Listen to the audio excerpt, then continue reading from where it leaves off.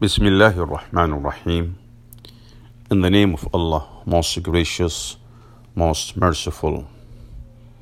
The decision is yours, Book 1, Part 8, by Tawfiq Al-Rifa'i. Page 196. Charles.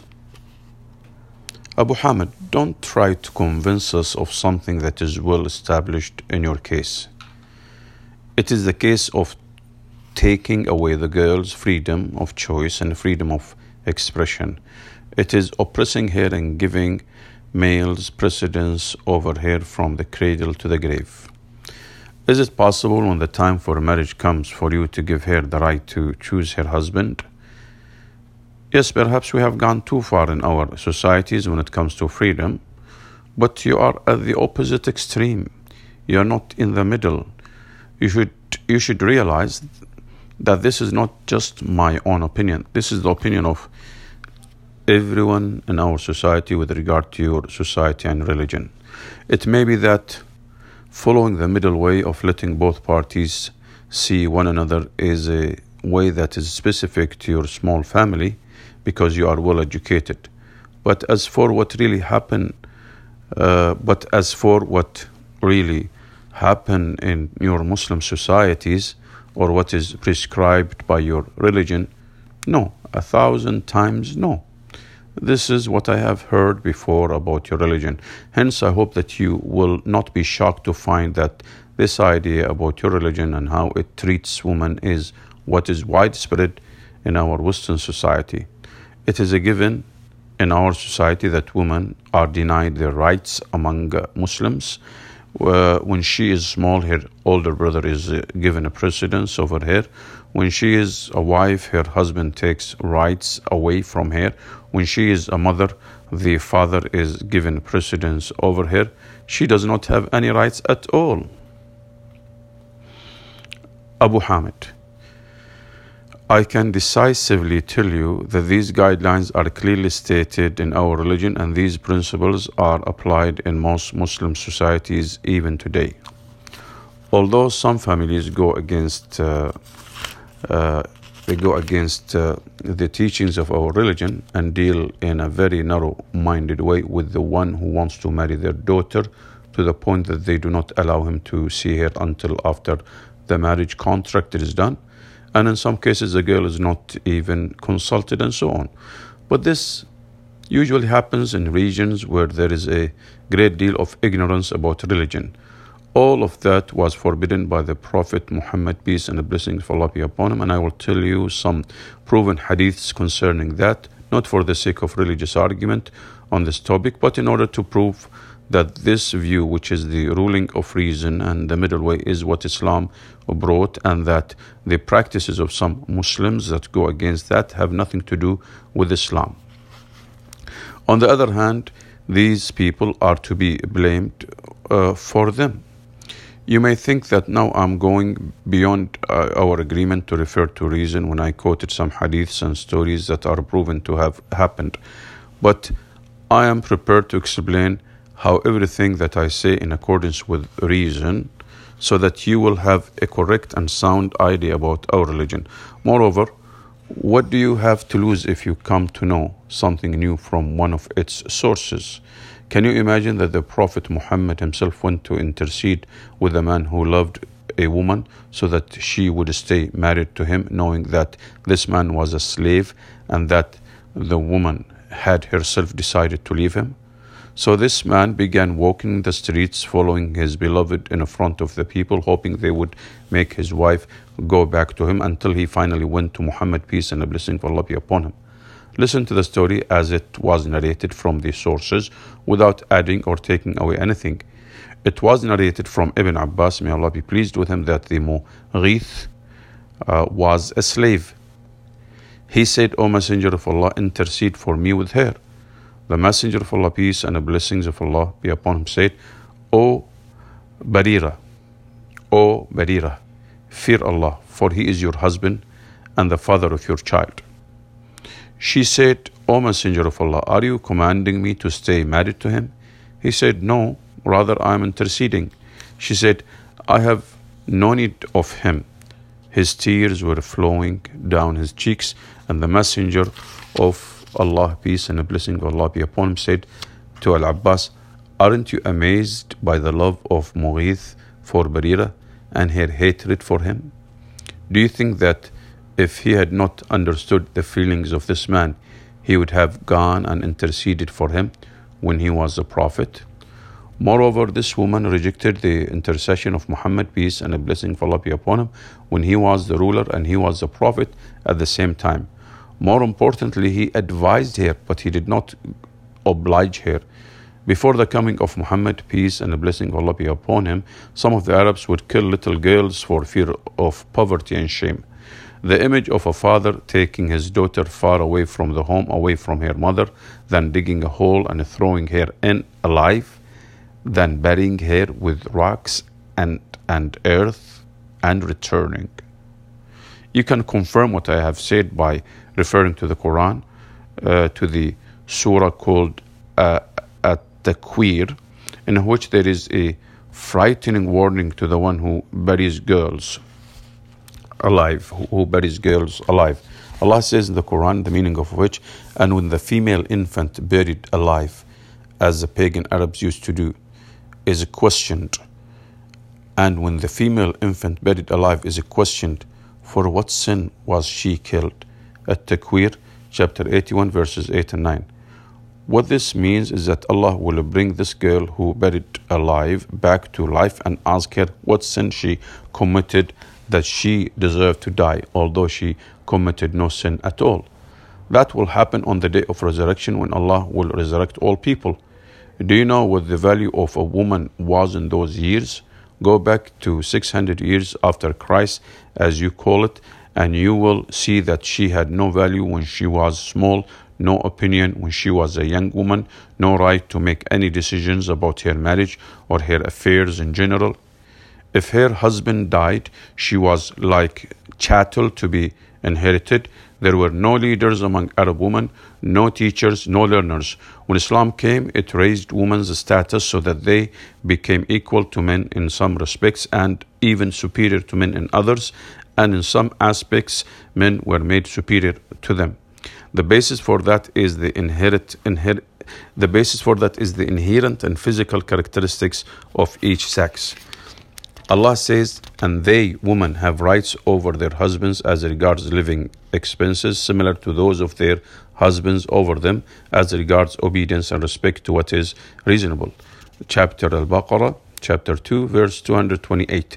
There is a share for men and a share for women from what is left by parents and those nearest related, whether the property be small or large, a legal share. Chapter An-Nisa, women, chapter 4, verse 7. If you opened a small hole in the black mask of arrogance, which bases its pride on this civilization, you would discover the alarming truth. If you opened a small hole in the black mask of arrogance, which bases its pride on this civilization, you would discover the alarming truth. Today, women are dressed in the most attractive manner, but they have been brought out of the authority of the home into the anarchy of the street.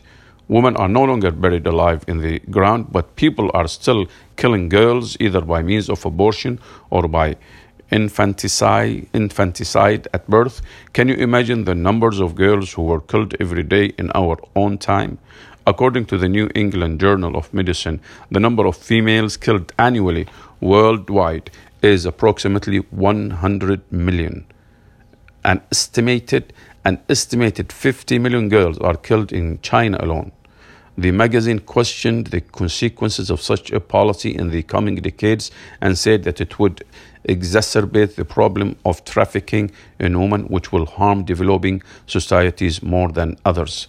It also indicated that a surplus of males may result in regional turmoil, which may spread to the point of forming an international security problem. In this context, it quoted the writers Valerie Hudson and Andrea Den Boyer as saying in their book Bare Branches, the security implications of Asia's surplus male population, that a surplus of males in any region often lead to the spirit of violence, whether in the form of assaults, demonstrations, or joining the military or armed groups. Charles: in fact, I never imagined that Islam could be so fair towards women. All that we imagine about Muslim women is blackness, both outward and inward. I'm not trying to shed doubts on Abu Hamid, but for every claim he makes, he should provide evidence. How do we know that Abu Hamid isn't just defending his religion and his beliefs because he thinks that he was doing a favor for us and to his religion when he said what he said? In brief, there must be proof. Abu Hamid: you may listen to these hadiths which speak of a woman as a child, a wife, and an old woman, all of which are proven from Prophet Muhammad, peace and a blessing of Allah be upon him. The most famous and most comprehensive sermon of the Prophet Muhammad, peace and blessing of Allah be upon him, was the farewell sermon. Among the greatest advice in the sermon was advice concerning women. He said, treat women well, for they are prisoners with you, and you have no other rights over them except that unless they commit blatant indecency. If they do that, then forsake them in their beds and hit them in a way that does not cause pain. If they obey you, then do not seek a means of annoyance against them.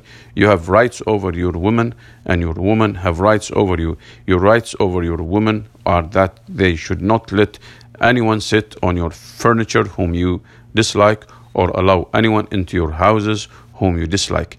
The rights over you are that you should treat them kindly in clothing and feeding them. In fact, Islam gives a special attention to the female and connects that to increased reward because Allah knows that she needs that and how serious it will be if she does not get it. In the hadith, the Prophet, peace and the blessing of Allah be upon him, said, whoever has a daughter and he does not upset her or humiliate her or prefer his son over her, Allah will admit him to paradise.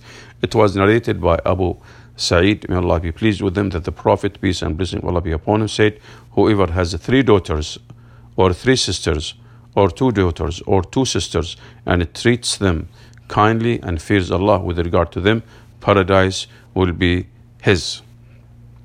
It was narrated that Aisha, may Allah be pleased with her, the wife of the Prophet, said, the Messenger of Allah, peace and the blessing of Allah be upon him, said, a sign of a woman's being blessed is that her proposal is easily accepted and her dowry is affordable and she bears children easily. It was narrated that Aisha, may Allah be pleased with her, said, the Messenger of Allah, peace and the blessing of Allah be upon him, entered upon me, and there were 2 girls singing the song of Bu'ath. He lay down on the mattress and turned his face away. Abu Bakr entered and rebuked me. He said, musical instruments of Satan in the house of the Prophet, peace and blessing of Allah be upon him. The Prophet, peace and the blessing of Allah be upon him, turned to him and said, let them be. When he was not looking, I gestured to them and they left. On the day of Eid, the Ethiopians were playing with shields and spears. Either I asked him or he said, do you want to watch? And I said, yes. He made me stand behind him with my cheek against his, and he said, carry on, O Banu Arfida. When I got bored, he said, have you had enough? I said, yes. He said, then go. Aoun bin Abi Juhayfa narrated that his father said, the Prophet, peace and blessing of Allah be upon him, established a religious bond of brotherhood between Salman and Abu Darda. Salman visited Abu Darda and noticed that Darda appeared scruffy and unkempt. This was before the verses about veiling were revealed. He said to her, what is the matter with you? She said, your brother Abu Darda has no need of this world. Then Abu Darda came to visit him. He made some food for him and said, eat. Abu Darda said, I'm fasting. Salman said, I will not eat until you eat. So he ate.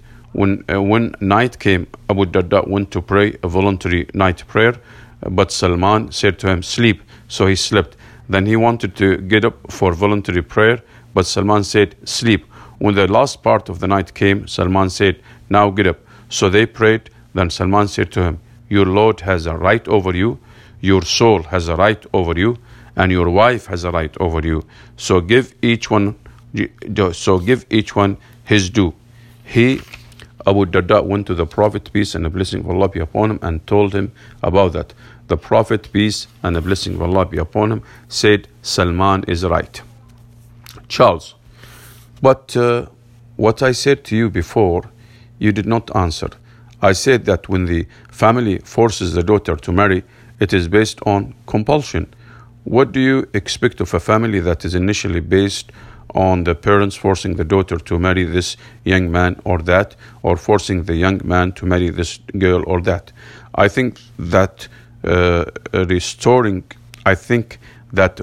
authority to the parents will result in a conflict between the young and their parents. What father will agree to a girl who you got to know in the street or in a cafe or on the internet or in school when you were young? Who will guarantee that my attitude will be the same as my father's? Abu Hamid, as for your saying that the family that is based on love is better than one based on compulsion, what compulsion in your society are you talking about? What love, for that matter? What do you expect in the life of two people who spent all they stored of love before marriage, including intimacy? What do you expect of someone who got married before marriage? Moreover, what value do the people have left for marriage if they did everything that married people do during their engagement, including intimacy? In some cases, they even have children during the engagement period. What does the marriage certificate add to a marriage that is already complete in all aspects apart from this piece of paper? What the marriage contract adds is the rush to divorce. Statistics bear witness to this. So it is funny yet sad to find engagements that last for 2 years or more, but 2 months after the marriage is announced, disaster strikes and divorce takes place. The man ends up bearing the burden of all expenses, and the woman ends up despairing of ever getting married again.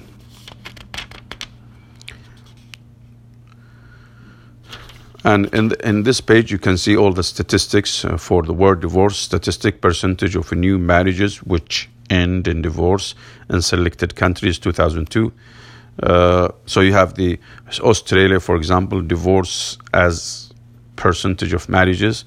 Australia, 46. United States, 45.8. United Kingdom, 42.6.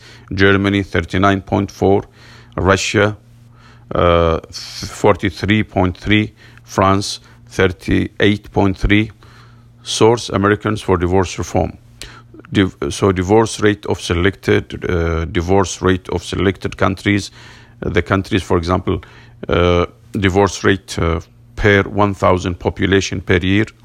Here, United States 4.1, United Kingdom 2.6, Australia 2.6. Germany 3.2, France 2, Russia 4.3. So how can the husband trust a wife who betrayed her family with regard to the most private of her affairs? How can he trust her if she is alone with one of his friends after marriage, or if he is away from her, or she is away from him? How can he trust her?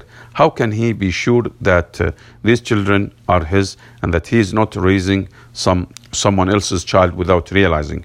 You are talking about love in an atmosphere where trust is weak and may even be non-existent.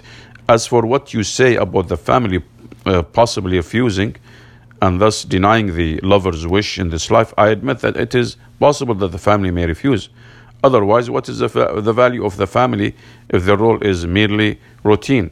Is a family an office that is expected to rubber stamp paperwork and has already been checked by the chief executive, or what? But the family's refusal must be given via the girl's guardian, and it is not the right of any member of the family, of her family, to block a project like this. If the suitor is a righteous man and the guardian refuses him with no acceptable justification, or the father is not of sound character and the girl wants to marry him, then the girl may refer the matter to the judge. If the judge thinks that the father is wrong, he may give the girl in marriage without the father's consent. This offers protection against some fathers' abuse of their personal power. So why do you assume that they are going to refuse in the first place? They are not choosing for themselves, rather they are choosing for you. As that is the case, what matters is to them is what makes you happy and what you want, not what you dislike. Or do you believe that if someone shows respect to another and consults him, the aim of the one who is consulted is only to reject him? Or will he appreciate this approach and give sincere advice with sincere love, especially when they are the dearest of people, his father and mother? Moreover, this is what is applied among us, and it did not cause any conflict. Everything is for the purpose of protecting the couple and their happiness and ensuring the survival of their marriage, but there is an exception to every rule. Statistics show that the negligent attitude towards marriage is that of the children, not of the parents. The wrong choice is always preferred to the right one. Therefore, authority should be restored to where it belongs, to the head of the family, to the father, and anything else should be regarded as dissent towards the family system and the public system.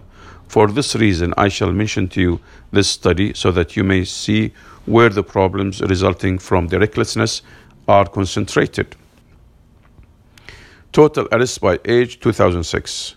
Total, all ages. Number of arrests 10,472,432. Percent distribution 100%. Total under 18 1,626,523. Percent distribution 15.5.